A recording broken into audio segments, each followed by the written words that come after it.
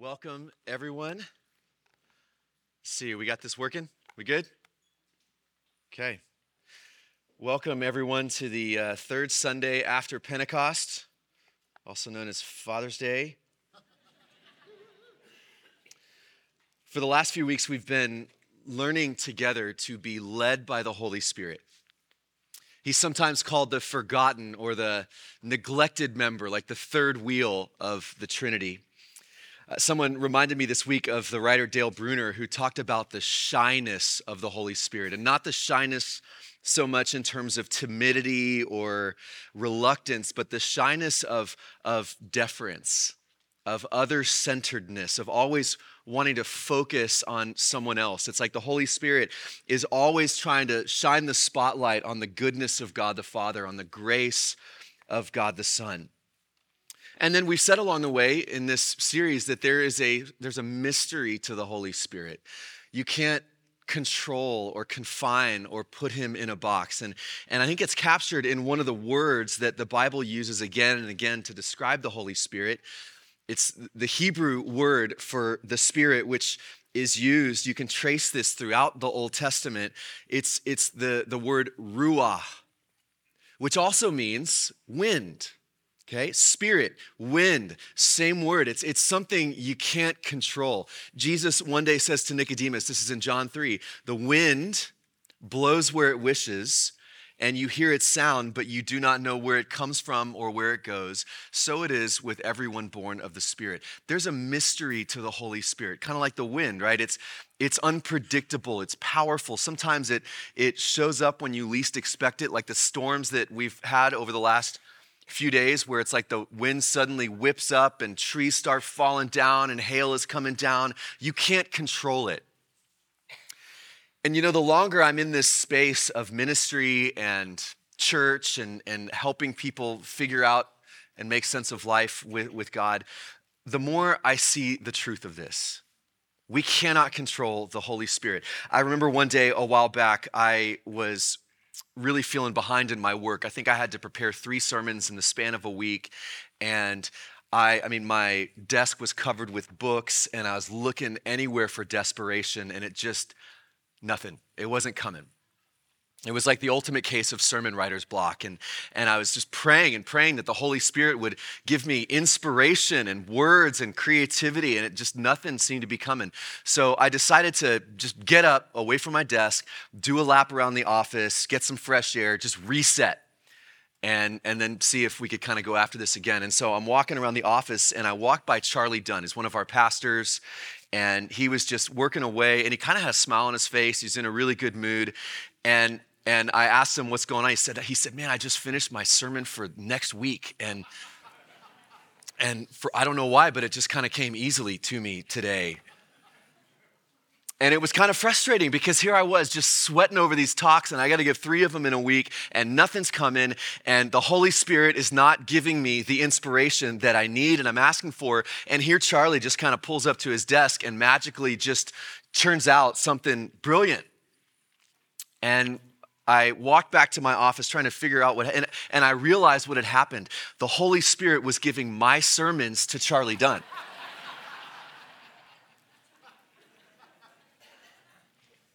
You ever wonder why the Holy Spirit seems to do that sometimes? It's like you come to God with the best of intentions, you pray the right kind of prayer for the right outcome, and you really sense that it's in line with the will of God and nothing happens.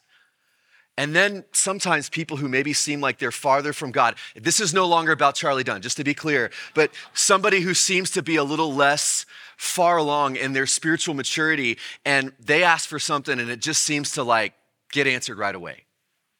Why is it that sometimes when I most long to sense the presence of the Holy Spirit, I seem to have the hardest time focusing, or prayer seems to be more difficult, or I'm discouraged, I just feel like I'm not connecting with God.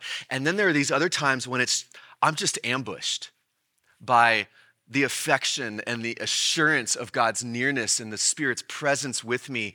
And it comes out of nowhere and it's just a gift. There's mystery in the working of the Holy Spirit.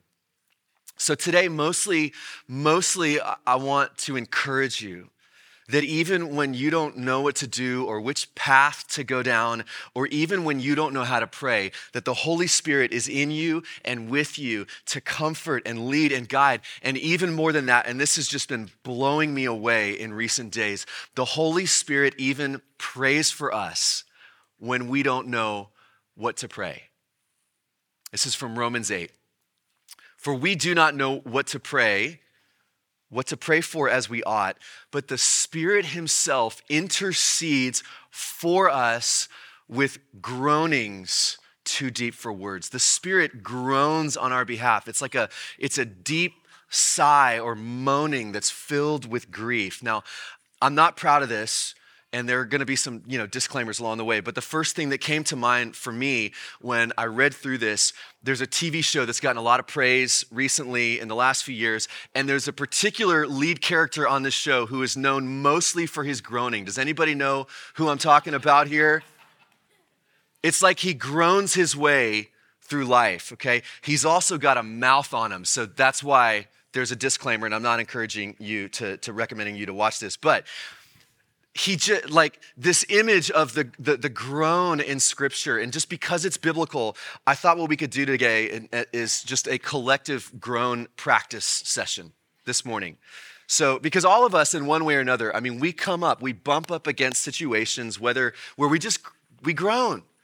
We're stuck in traffic, or the center fielder misses the game-winning catch and gets caught in the lights, and and you're cheering for that team, and you're just like, ah.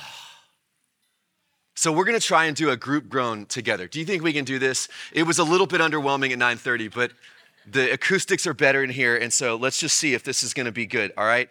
We're all gonna groan together on the count of 3. So here we go. 1, 2, 3. Ah. Doesn't that feel just a little bit restorative to do that? Paul says, in our weakness, not in our strength, in our weakness, the Holy Spirit groans for us in prayer. Think about that. God's Spirit, omniscient, omnipresent, all the other omnis that there are, all-powerful God of the universe, reduces himself to groaning for us.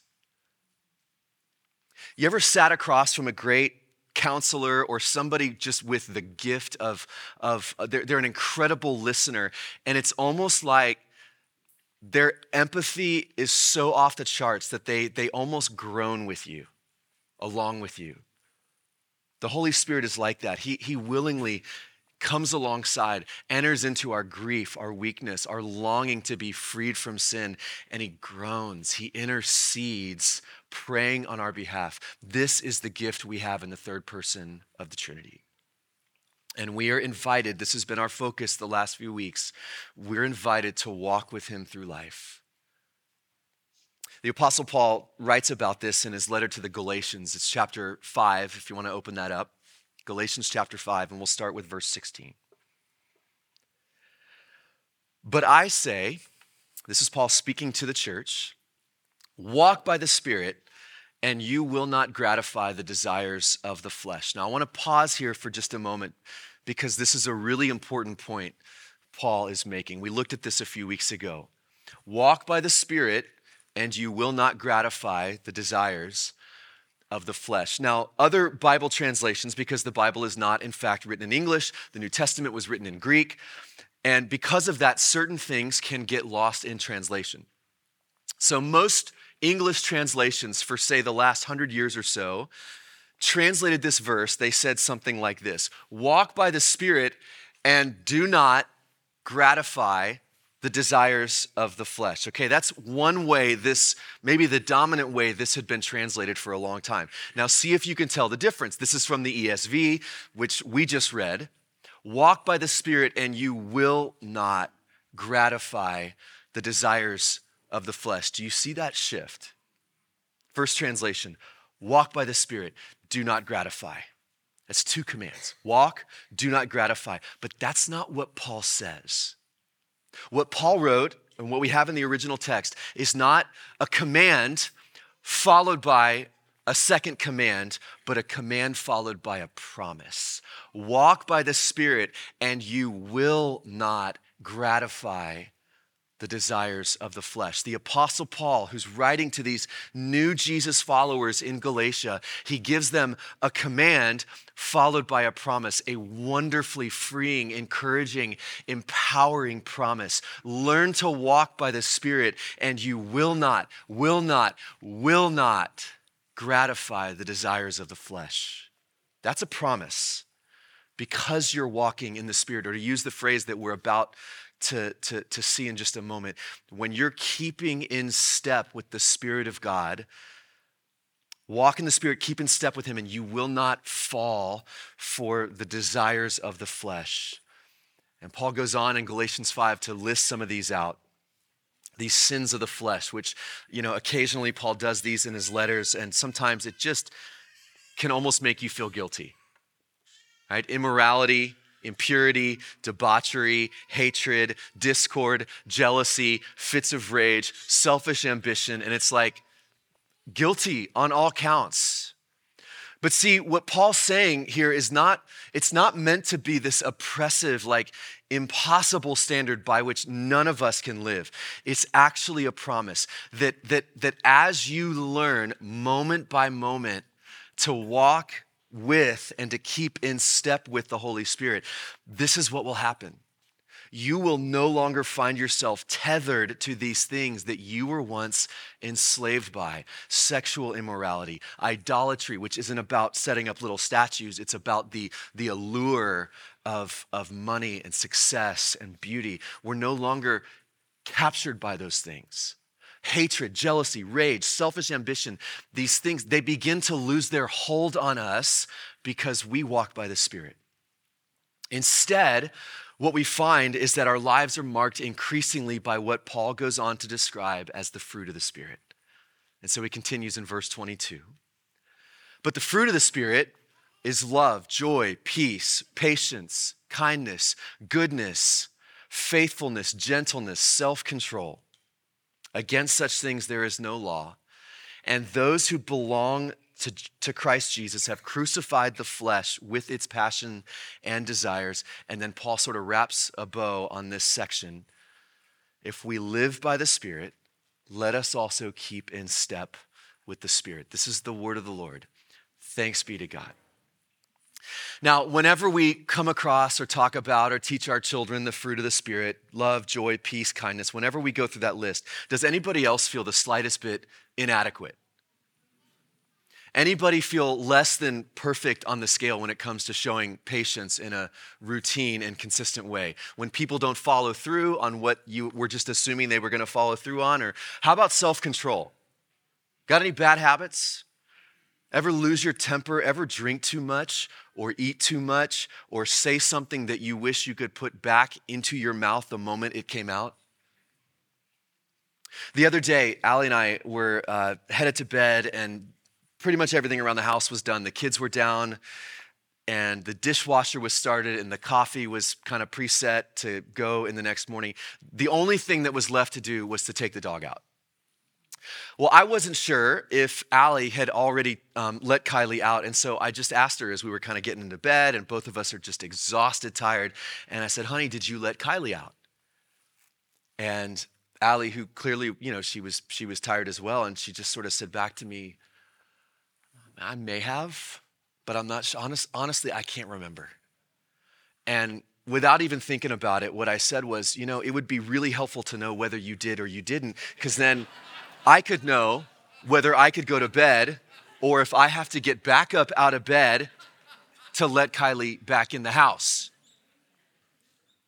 And it's like I knew as soon as it came up, what is that all about? Like, I could have just walked the 14 and a half feet to the door, and it just wasn't that big a deal. And to see if the dog was outside, and it's just, not a big deal. But there was this tiny little irritation in my spirit about having to, not having clarity about whether there was one more chore that I had to add to the list to do that night.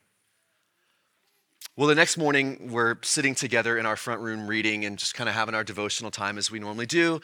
And we haven't exchanged any words yet since the dog episode the night before. When Allie says to me, and these were her exact words, she said, I'm not a big fan of irritable Brian. Like, he's not my favorite. And I thought, that what a good way to describe that. And I actually really appreciated that she was willing to go there so that then we could talk about it and just have an honest conversation. And we were kind of reflecting and going through how there have been these times recently when there was just this little bit of negative, judgmental, just kind of an irritable spirit showing up in my life. In fact, as we were talking through it, we decided we would call this irritable Brian syndrome.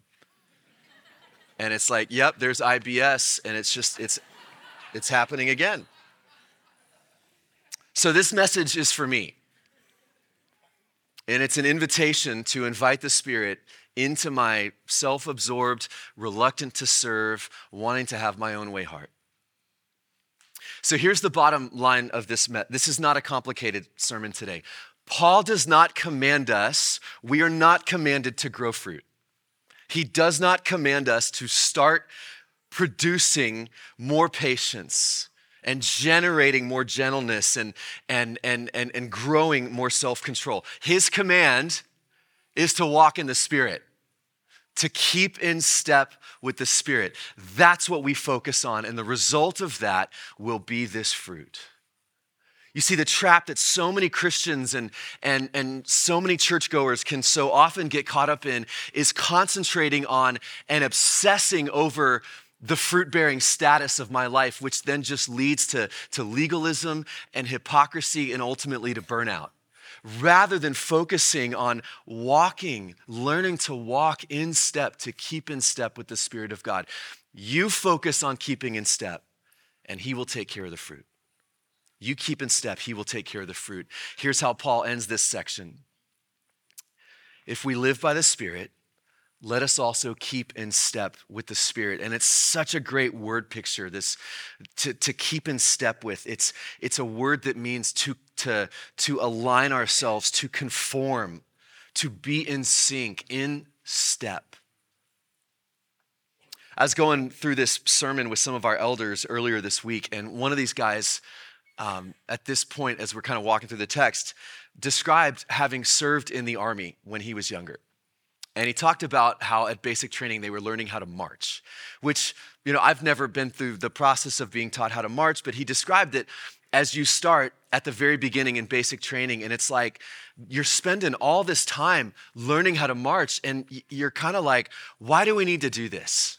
Like, I know how to walk, okay? And what does this have to do with anything that, that we're after here? When do we get to the good stuff? But he said the discipline it takes to learn how to walk and march so completely in sync with someone else.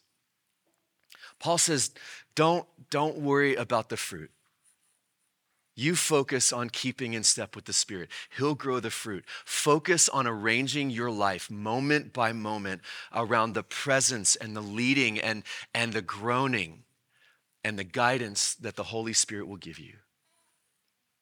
And when we begin to walk in step with the life-giving Spirit, what we'll find is just this beautiful cluster of character traits begin to flourish. So then, how do we do this? How do we keep in step with the Spirit? And maybe as we talk through this, and this is going to be kind of where we're going to end, but maybe there is something in your life, you might be thinking about some hang-up, some habit, some desire that you've been dealing with in your life, and you're just kind of tired. And you long for the Spirit to come, the Holy Spirit to bring holy change. So how do you do that? How do you keep in step with the Spirit? 4 things. And if you're a note taker, you may just want to write these down. A teacher of mine at Regent College first led me through this. How do you keep in step with the Spirit? 4 things. First, be willing to be changed. And just to be clear, I did not say be willing to change. Be willing to be changed. You're not the one who's going to do the changing, but you got to be willing to be changed. Second, admit that you are powerless. This is not a statement that's meant to make you feel terrible about yourself. It's just waking up to reality.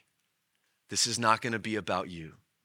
Your willpower, your resolve. If it was, you would have already made that change. Admit that you are powerless. Anybody who's worked through the 12 steps or who's been part of Celebrate Recovery here at the church, a lot of people are finding hope and freedom through Celebrate Recovery. This is so key. We come to this point where we admit that we are powerless to alcohol or whatever it is. We come to this point where we can acknowledge that our lives have become unmanageable. Be willing to be changed. Admit that you are powerless. And then third, affirm over and over that the Holy Spirit is stronger than that habit or that hang up or that sinful desire. The Spirit of God is stronger. He who is in you is stronger than any temptation, any sinful desire, any evil thought, any thought pattern, and he is certainly stronger than the evil one. The very same Spirit who raised Jesus out of that grave is alive in you, and he is greater than any sinful desire that you are currently controlled by. And then fourth and finally, let the Spirit take control. And it sounds really simple, and it is so not easy to do, to yield control.